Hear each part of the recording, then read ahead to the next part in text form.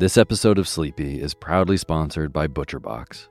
If you've listened to Sleepy for a while, you know that I love good food, eating well, and treating my body right so that I can take on my days. Well, ButcherBox helps you do exactly that. They deliver super high quality, 100% grass-fed beef, free-range organic chicken, crate-free pork, and wild-caught seafood right to your door. It's humanely raised, no antibiotics or added hormones. They have a huge variety to choose from. They are excellent deals. They've got recipes and guides and tips included, and there's free shipping, always.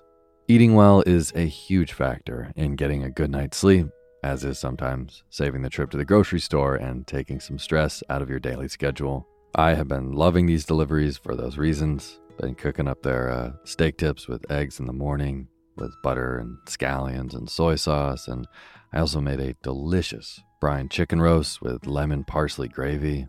So good. The prices for this kind of quality and convenience is really impressive. ButcherBox has made me very happy. So sign up at butcherbox.com/sleepy and get our special deal. ButcherBox is offering our listeners a free for a year offer, plus an additional $20 off. Choose salmon, chicken breast, or steak tips free in every order for a year. Sign up today at butcherbox.com/sleepy and use code SLEEPY to choose your free for a year offer. Plus, get $20 off your first order. butcherbox.com/sleepy. Eat well, sleep well.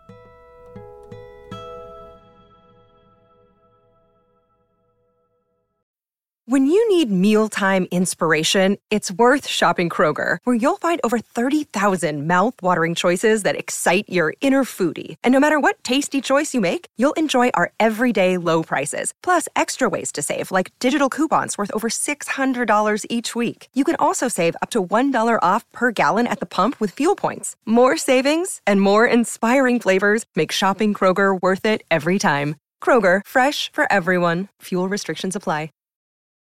Imagine unlocking a version of yourself that's unstoppable, where mental barriers no longer hold you back. Listen to Mentally Stronger with me, Amy Morin, therapist and international best-selling author, here to guide you on a journey to reaching your greatest potential. Every Monday, I bring you into conversations with some of the most fascinating minds. Experts, authors, entrepreneurs, athletes, and musicians. They don't just share stories. They reveal the mental strategies that propelled them to the top. But here's the real magic. At the end of each episode, I break down their wisdom into practical therapist-approved advice. In my solo episodes, I dive deep into the techniques that build mental strength. It's like having your own personal therapy session as you discover how to turn these insights into steps you can take right now. This podcast isn't just for those facing mental health challenges. It's for anyone who wants to push their limits, achieve peak performance, and truly thrive. Are you ready to unlock your full potential? Then it's time to become mentally stronger. Subscribe to Mentally Stronger with therapist Amy Morin, available wherever you love to listen to podcasts. Hey, my name's Otis Gray, and you're listening to Sleepy.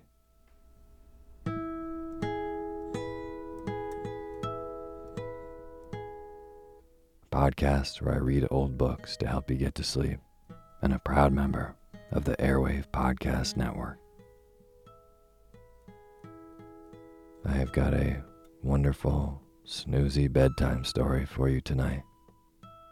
But before we get to tonight's reading, I just want to thank all of our patrons on patreon.com. Prentice, Sabrina, Alice Andrews, Kyle, Annalise, and baby Ayla, Kayla Temple, Hi, Matt Tatum, Samuel Lessard, Mimi, Liani Ramos, Mark Peacock, Chris Boswinkle, Joe, and a very special thank you to Wendy and Nick. Nick, I hope the show keeps working for you, and I cannot wait to hear your request for a book. Thank you all so much for supporting and being part of making the Sleepy Podcast. And if you listening would also like to be a part of making this show and have your name read in the opening credits of the next show after you do, just go to patreon.com/sleepyradio and donate even $1 a month.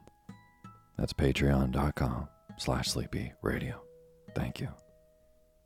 And as always, the music you're hearing is by my good friend James Lepkowski, and the cover art for Sleepy is by Gracie Kanan.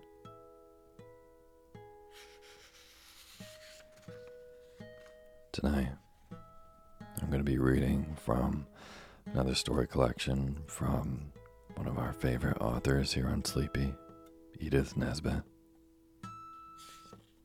The children in this story, Robert and Thea, Cyril and Jane, they go on a lot of adventures, and each chapter is kind of its own mini adventure. And I'm going to pick up kind of in the middle of this collection at the children's adventure to Atlantis. So I hope you can doze off into a deep, deep slumber while I read the story of Atlantis by Edith Nesbit. And now's the time for you to fluff up your pillow just how you like it. Feel yourself melt into your bed. Get real comfortable. Close your eyes and let me read to you.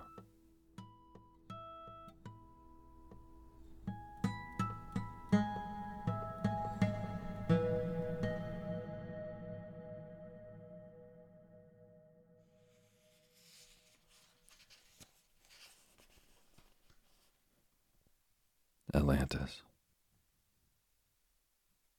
You will understand that the adventure of the Babylonian queen in London was the only one that had occupied any time at all.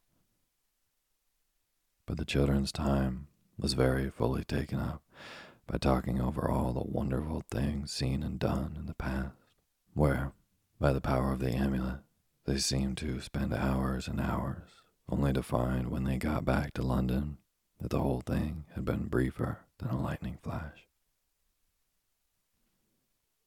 They talked of the past at their meals, in their walks, in the dining room, in the first floor drawing room, but most of all on the stairs. It was an old house. It had once been a fashionable one. It was a fine one still. The banister rails of the stairs were excellent for sliding down, and the corners of the landings were big alcoves that had once held graceful statues, and now quite often held the graceful forms of Cyril, Robert, and Thea and Jane. One day, Cyril and Robert, in tight white underclothing, had spent a pleasant hour in reproducing the attitudes of statues seen either in the British Museum or in Father's big photograph book.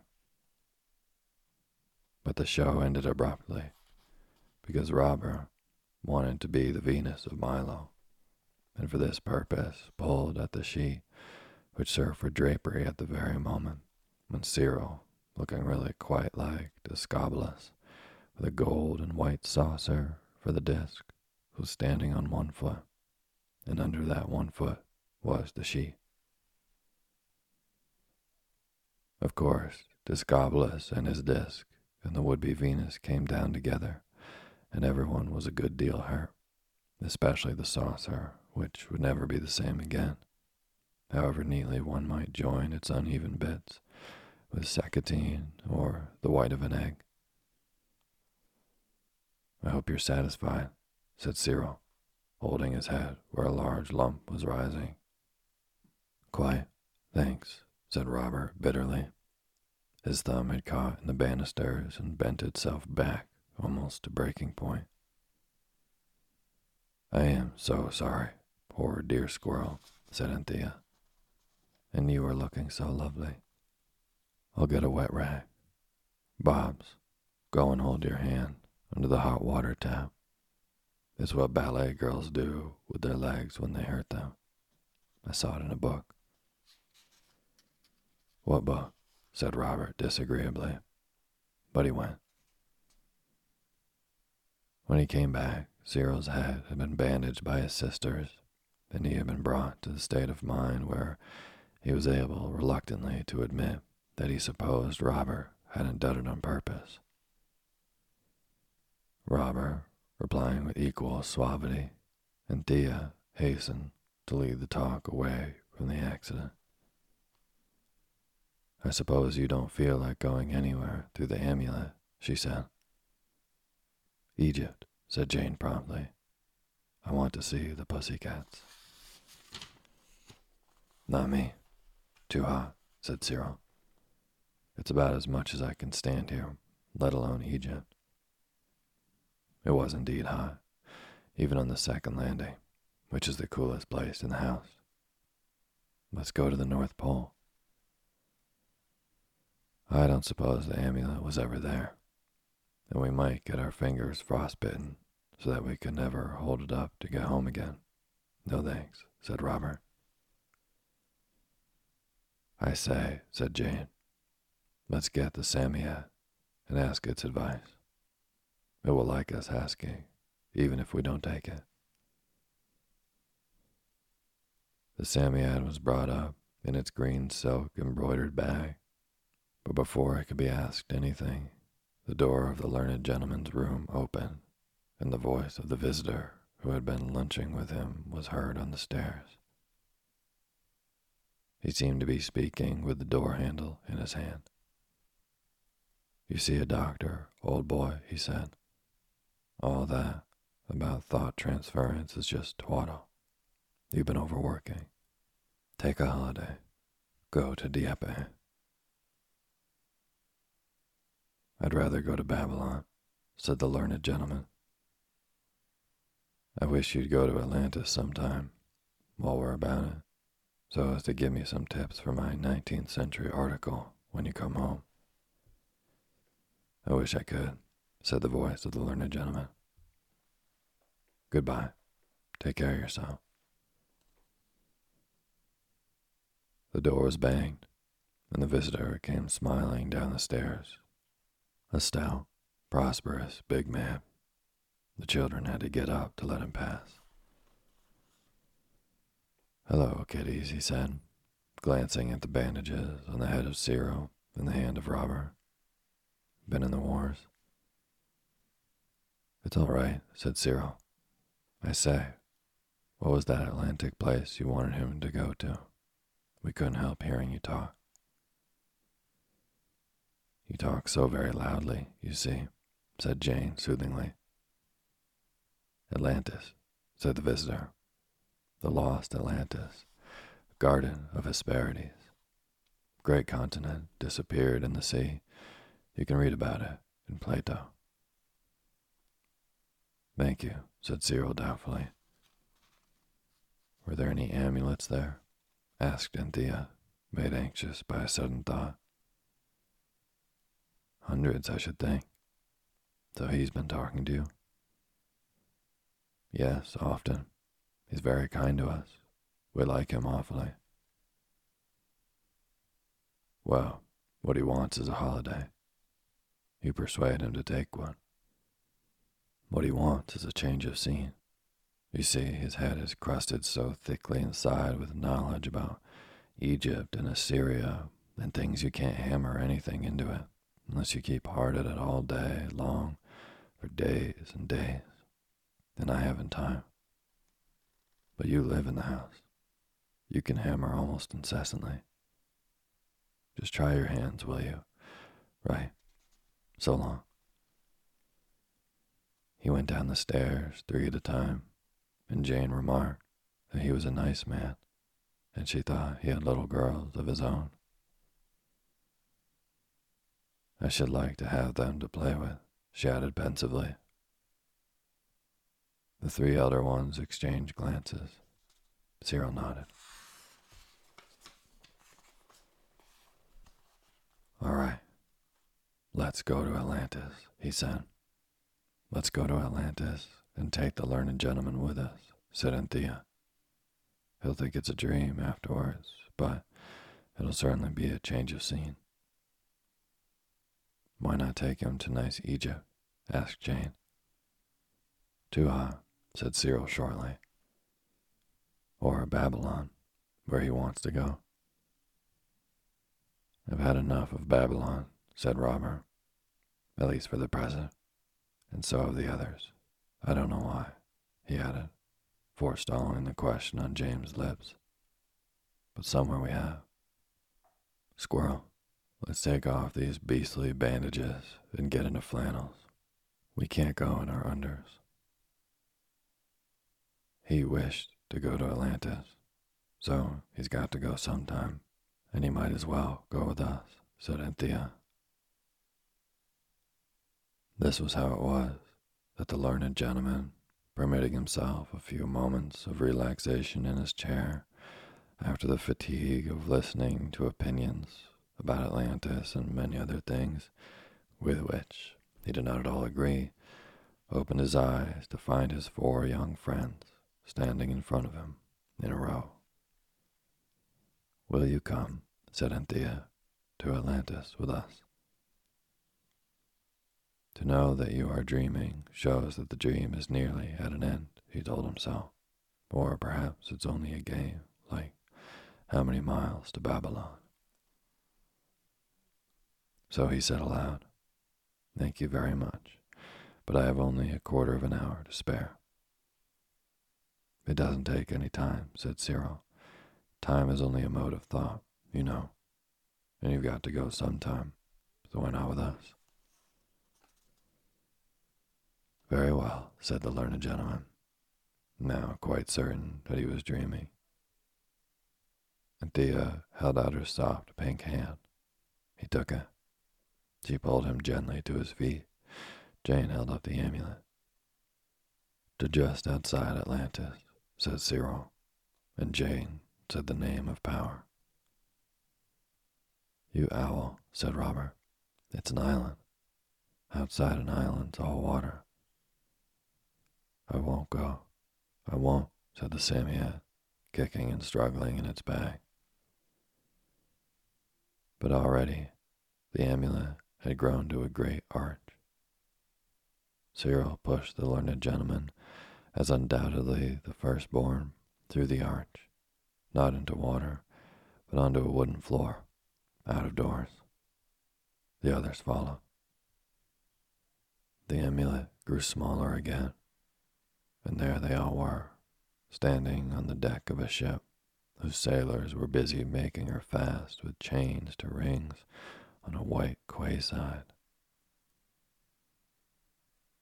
The rings and chains were of a metal that shone red-yellow like gold. Everyone on the ship seemed to be too busy at first to notice the group of newcomers from Fitzroy Street. Those who seemed to be officers were shouting orders to the men. They stood and looked across the wide quay to the town that rose beyond it. What they saw was the most beautiful sight any of them had ever seen or ever dreamed of. The blue sea sparkled in soft sunlight. Little white-capped waves broke softly against the marble breakwaters that guarded the shipping of a great city from the wildness of winter winds and seas. The quay was of marble, white and sparkling with a veining bright as gold. The city was of marble, red and white. The greater buildings that seemed to be temples and places were roofed with what looked like gold and silver, but most of the roofs were of copper that glowed golden red on the houses on the hills among which the city stood, and shaded into marvelous tints of green and blue and purple where they had been touched by the salt sea spray and the fumes of the dyeing and smelting works of the lower town. Broad and magnificent flights of marble stairs led up from the quay to a sort of terrace that seemed to run along for miles, and beyond rose the town, built on a hill. The learned gentleman drew a long breath. Wonderful, he said. Wonderful. I say, Mr. What's your name? Said Robert. You mean, said Anthea with gentle politeness, that we never can remember your name. I know it's Mr. D. something. When I was your age, I was called Jimmy, he said timidly. Would you mind? I should feel more at home in a dream like this if anything made me seem more like one of you. Thank you, Jimmy, said Anthea with an effort. It seemed such cheek to be saying Jimmy to a grown-up man. Jimmy, dear, she added, with no effort at all. Jimmy smiled and looked pleased. But now the ship was made fast, and the captain had time to notice other things. He came towards them, and he was dressed in the best or all possible dresses for seafaring life. What are you doing here? He asked rather fiercely. Do you come to bless or to curse? To bless, of course, said Cyril. I'm sorry if it annoys you, but we're here by magic. We come from the land of the sun rising, he went on explanatorily. I see, said the captain. No one had expected that he would. I didn't notice at first, but of course I hope you're a good omen. It's needed. And this, he pointed to the learned gentleman, your servant, I presume. Not at all, said Anthea. He's a very great man, a sage, don't they call it? And we want to see all your beautiful city, and your temples and things, and then we shall go back, and he will tell his friend, and his friend will write a book about it. What? Asked the captain, fingering a rope. Is a book? A record, something written, or, she added hastily, remembering the Babylonian writing, or engraved. Some sudden impulse of confidence made Jane pluck the amulet from the neck of her frock. Like this, she said. The captain looked at it curiously, but the other three were relieved to notice, without any of that overwhelming interest which the mere name of it had aroused in Egypt and Babylon. The stone is of our country, he said, and that which is engraved on it is like our writing, but I cannot read it. What is the name of your sage? Jimmy, said Anthea, hesitatingly. The captain repeated, Jimmy. Will you land? He added, and shall I lead you to the king's? Look here, said Robert, does your king hate strangers? Our kings are 10, said the captain, and the royal line, unbroken from Poseidon, the father of us all, has the noble tradition to do honor to strangers if they come in peace. Then lead on, please, said Robert, though I should like to see all over your beautiful ship and sail about in her. That shall be later, said the captain. Just now we're afraid of a storm. Do you notice that odd rumbling? That's nothing, master, said an old sailor who stood near. It's the pilchards coming in, that's all. Too loud, said the captain. There was a rather anxious pause. Then the captain stepped onto the quay, and the others followed him. Do talk to him, Jimmy, said Anthea as they went. You can find out all sorts of things for your friend's book. Please excuse me, he said earnestly. If I talk, I shall wake up. And besides, I can't understand what he says. No one else could think of anything to say, so that it was in complete silence that they followed the captain up the marble steps and through the streets of the town. There were streets and shops and houses and markets. It's just like Babylon, whispered Jane, only everything's perfectly different. It's a great comfort. The 10 kings have been properly brought up to be kind to strangers, Anthea whispered to Cyril. Yes, he said. No deepest dungeons here. There were no horses or chariots in the street, but there were handcarts and low trolleys running on thick log wheels and porters carrying packets on their heads, and a good many of the people were riding on what looked like elephants. Only the great beasts were hairy, and they had not that mild expression we are accustomed to meet on the faces of the elephants at the zoo. "Mammoths," murmured the learned gentleman, and stumbled over a loose stone. The people in the streets kept crowding round them as they went along, but the captain always dispersed the crowd before it grew uncomfortably thick by saying, "Children of the sun god and their high priest, come to bless the city."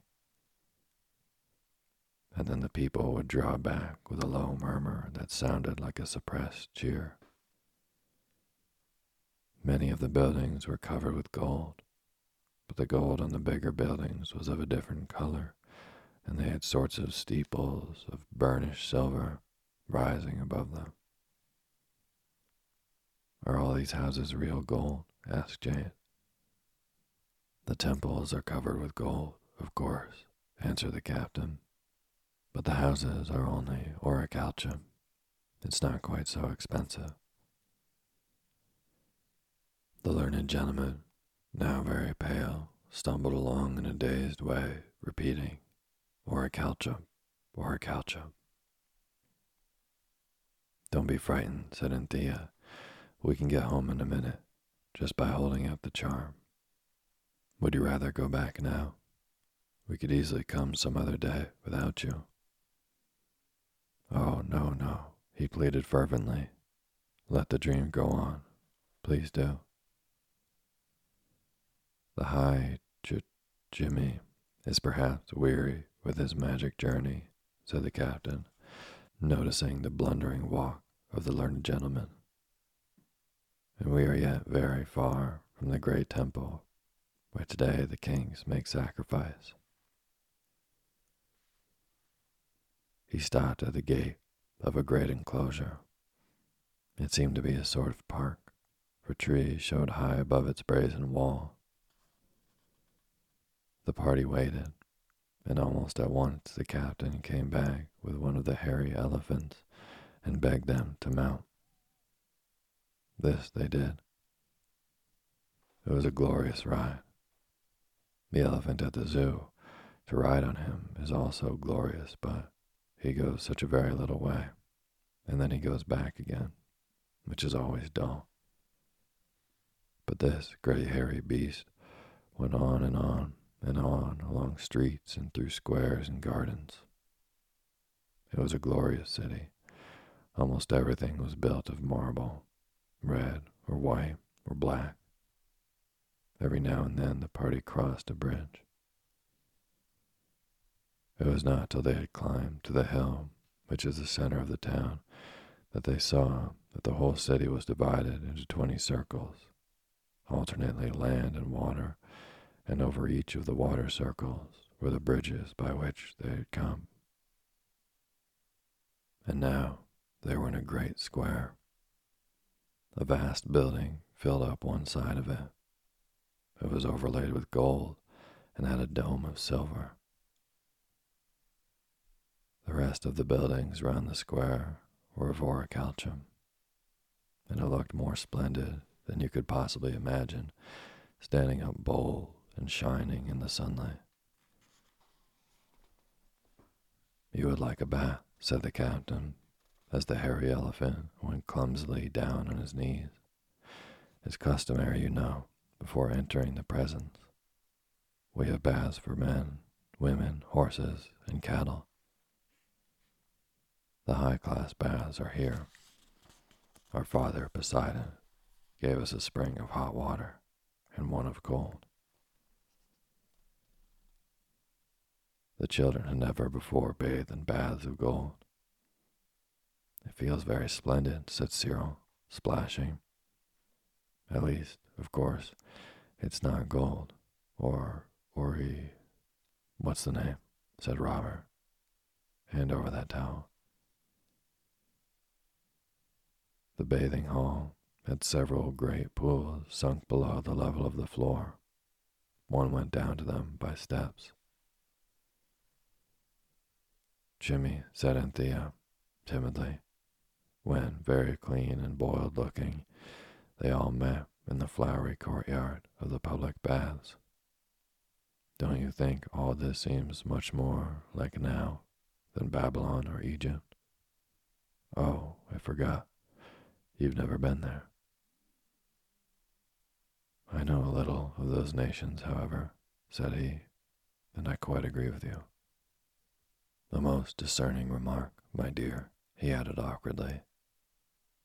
"This city certainly seems to indicate a far higher level of civilization than the Egyptian or Babylonish, and—" "Follow me," said the captain. "Now, boys, get out of the way." He pushed through a little crowd of boys who were playing with dry chestnuts fastened to a string. "Ginger," remarked Robert, "they're playing conkers, just like the kids in Kentish Town Road." They could see now that 3 walls surrounded the islands on which they were. The outermost wall was of brass, the captain told them. The next, which looked like silver, was covered with tin, and the innermost one was of orichalcum. And right in the middle was a wall of gold, with golden towers and gates. "Behold the temples of Poseidon," said the captain. "It is not lawful for me to enter. I will await your return here."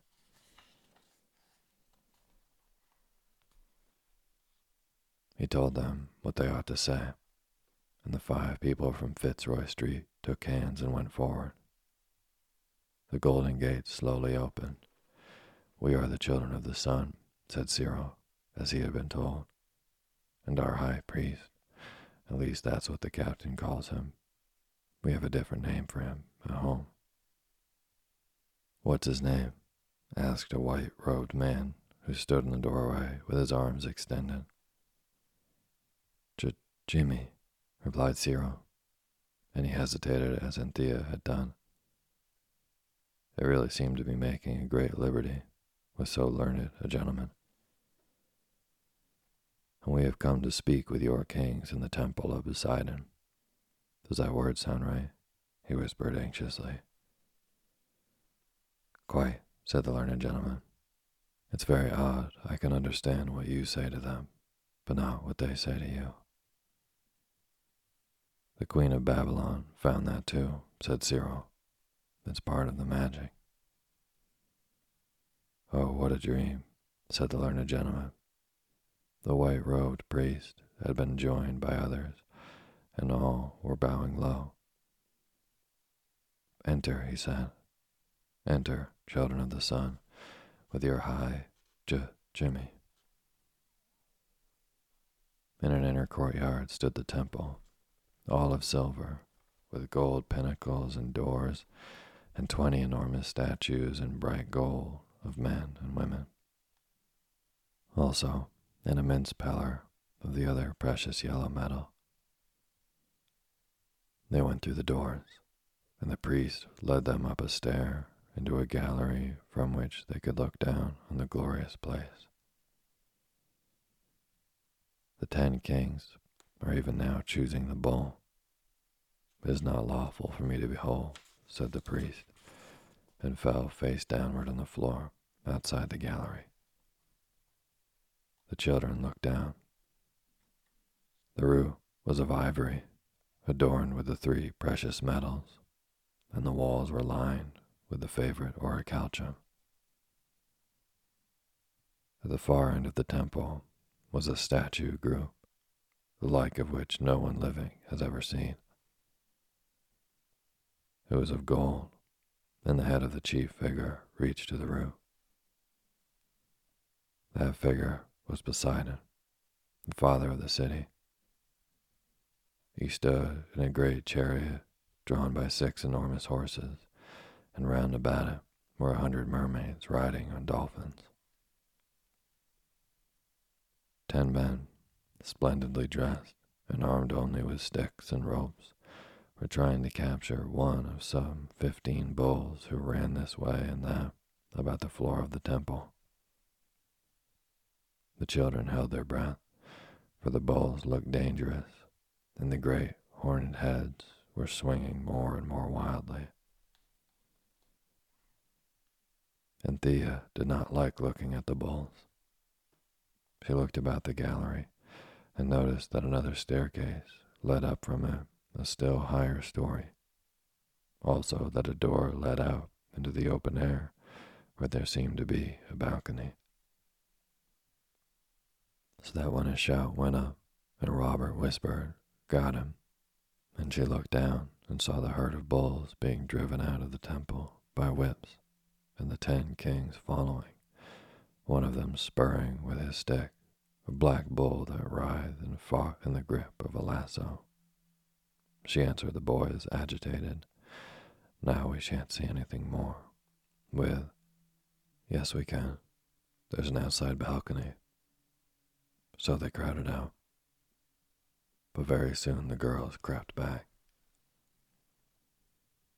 "I don't like sacrifices," Jane said. So she and Anthea went and talked to the priest, who was no longer lying on his face, but sitting on the top step, mopping his forehead with his robe, for it was a hot day. "It's a special sacrifice," he said. "Usually it's only done on the justice days, every 5 years and 6 years alternately. And then they drink the cup of wine with some of the bull's blood in it and swear to judge truly. Then they wear the sacred blue robe and put out all temple fires. But this today is because the city is so upset by the odd noises from the sea and the god inside the big mountain speaking with his thunder voice. But all that's happened so often before. If anything could make me uneasy, it wouldn't be that." "What would it be?" asked Jane kindly. "It would be the lemmings." "Who are they? Enemies?" "They're a sort of rat, and every year they come swimming over from the country that no man knows and stay here a while, and then swim away. This year they haven't come. You know rats won't stay on a ship that's going to be wrecked. If anything horrible were going to happen to us, it's my belief those lemmings would know, and that may be why they fought shy of us." "What do you call this country?" asked the Samiat, suddenly putting its head out of its bag. "Atlantis," said the priest. "Then I advise you to get onto the highest ground you could find. I remember hearing something about a flood here. Look here, you." It turned to Anthea. "Let's get home. The prospect's too wet for my whiskers." The girls obediently went to go find their brothers, who were leaning on the balcony railings. "Where's the learned gentleman?" asked Anthea. "There he is, below," said the priest, who had come with them. "Your high Jimmy is with the kings." The 10 kings were no longer alone. The learned gentleman, no one had noticed how he got there, stood with them on the steps of an altar on which lay the dead body of the black bull. All the rest of the courtyard was thick with people, seemingly of all classes, and all were shouting, "The sea, the sea." "Be calm," said the most kingly of the kings, who had lassoed the bull. "Our town is strong against the thunders of the sea and of the sky." "I want to go home," whined the Samiat. "We can't go without him," said Anthea firmly. "Jimmy," she called. "Jimmy," and waved to him. He heard her and began to come towards her through the crowd. They could see from the balcony the sea captain edging his way out from among the people, and his face was dead white, like paper. "To the hills," he cried in a loud and terrible voice, and above his voice came another voice, louder and more terrible, the voice of the sea. The girls looked seaward. Across the smooth distance of the sea, something huge and black rolled towards the town. It was a wave, but a wave 100 feet in height, a wave that looked like a mountain, a wave rising higher and higher, till suddenly it seemed to break in two. One half of it rushed out to sea again, the other. "Oh," cried Anthea, "the town, the poor people." "It's all thousands of years ago, really," said Robert, but his voice trembled. They hid their eyes for a moment. They could not bear to look down, for the wave had broken on the face of the town, sweeping over the quays and docks, overwhelming the great storehouses and factories, tearing gigantic stones from forts and bridges, and using them as battering rams against the temples. Great ships were swept over the roofs and houses and dashed down halfway up the hill among ruined gardens and broken buildings. The water ground brown fishing boats to powder on the golden roofs of palaces. Then the waves swept back towards the sea. "I want to go home," cried the Psammead fiercely. "Oh, yes, yes," said Jane, and the boys were ready, but the learned gentleman had not come. Then suddenly they heard him dash up to the inner gallery, crying, "I must see the end of the dream." He rushed up the higher flight. The others followed him. They found themselves in a sort of turret, rude, but open to the air at the sides. The learned gentleman was leaning on the parapet. As they rejoined him, the vast wave rushed back on the town. This time it rose higher, destroyed more. "Come home," cried the Psammead. "That's the last. I know it is. That's the last, over there." It pointed with a claw that trembled. "Oh, come," cried Jane, holding up the amulet. "I will see the end of the dream," cried the learned gentleman. "You'll never see anything else, if you do," said Cyril. "Oh, Jimmy," appealed Anthea, "I'll never bring you out again." "You'll never have the chance if you don't go soon," said the Psammead. "I will see the end of the dream," said the learned gentleman, obstinately. The hills around were black with people fleeing from the villages to the mountains, and even as they fled, thin smoke broke from the great white peak, and then a faint flash of flame. Then the volcano began to throw up its mysterious, fiery inside parts. The earth trembled, ashes and sulfur showered down. A rain of fine, pumice stone fell like snow on all the dry land. The elephants from the forest rushed up towards the peaks. Great lizards 30 yards long broke from the mountain pools and rushed down towards the sea. The snows melted and rushed down, first in avalanches, then in roaring torrents. Great rocks cast up by the volcano fell splashing in the sea miles away. "Oh, this is horrible," said Anthea. "Come home, come home." "The end of the dream," gasped the learned gentleman. "Hold up the amulet," cried the Psammead suddenly. The place where they stood was now crowded with men and women, and the children were strained tight against the parapet. The turret rocked and swayed. The wave had reached the golden wall. Jane, held up the amulet. "Now," cried the Samiad, "say the word." And as Jane said it, the Samiad leaped from its bag and bit the hand of the learned gentleman. At the same moment, the boys pushed him through the arch, and all followed him. He turned to look back, and through the arch he saw nothing but a waste of waters, with above it the peak of a terrible mountain, with fire raging from it. He staggered back to his chair. "What a ghastly dream," he gasped. "Oh, you're here, my, dears. Can I do anything for you?" "You've hurt your hand," said Anthea gently. "Let me bind it up." The hand was indeed bleeding rather badly.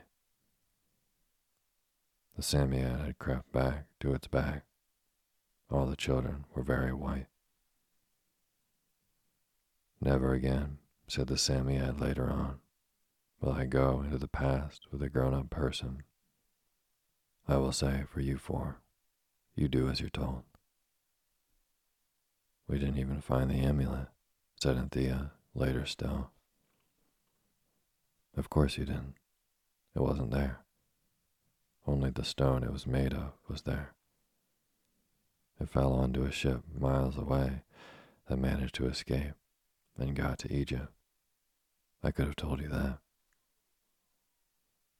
"I wish you had," said Anthea, and her voice was still rather shaky.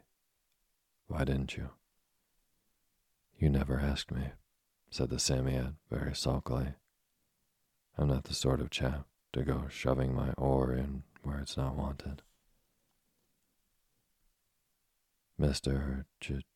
Jimmy's friend will have something worth having to put in his article now," said Cyril, very much later indeed. "Not he," said Robert sleepily. "The learned Jimmy will think it's a dream, and it's 10 to 1 he never tells the other chap a word about it at all." Robert was quite right on both points. The learned gentleman did, and he never did.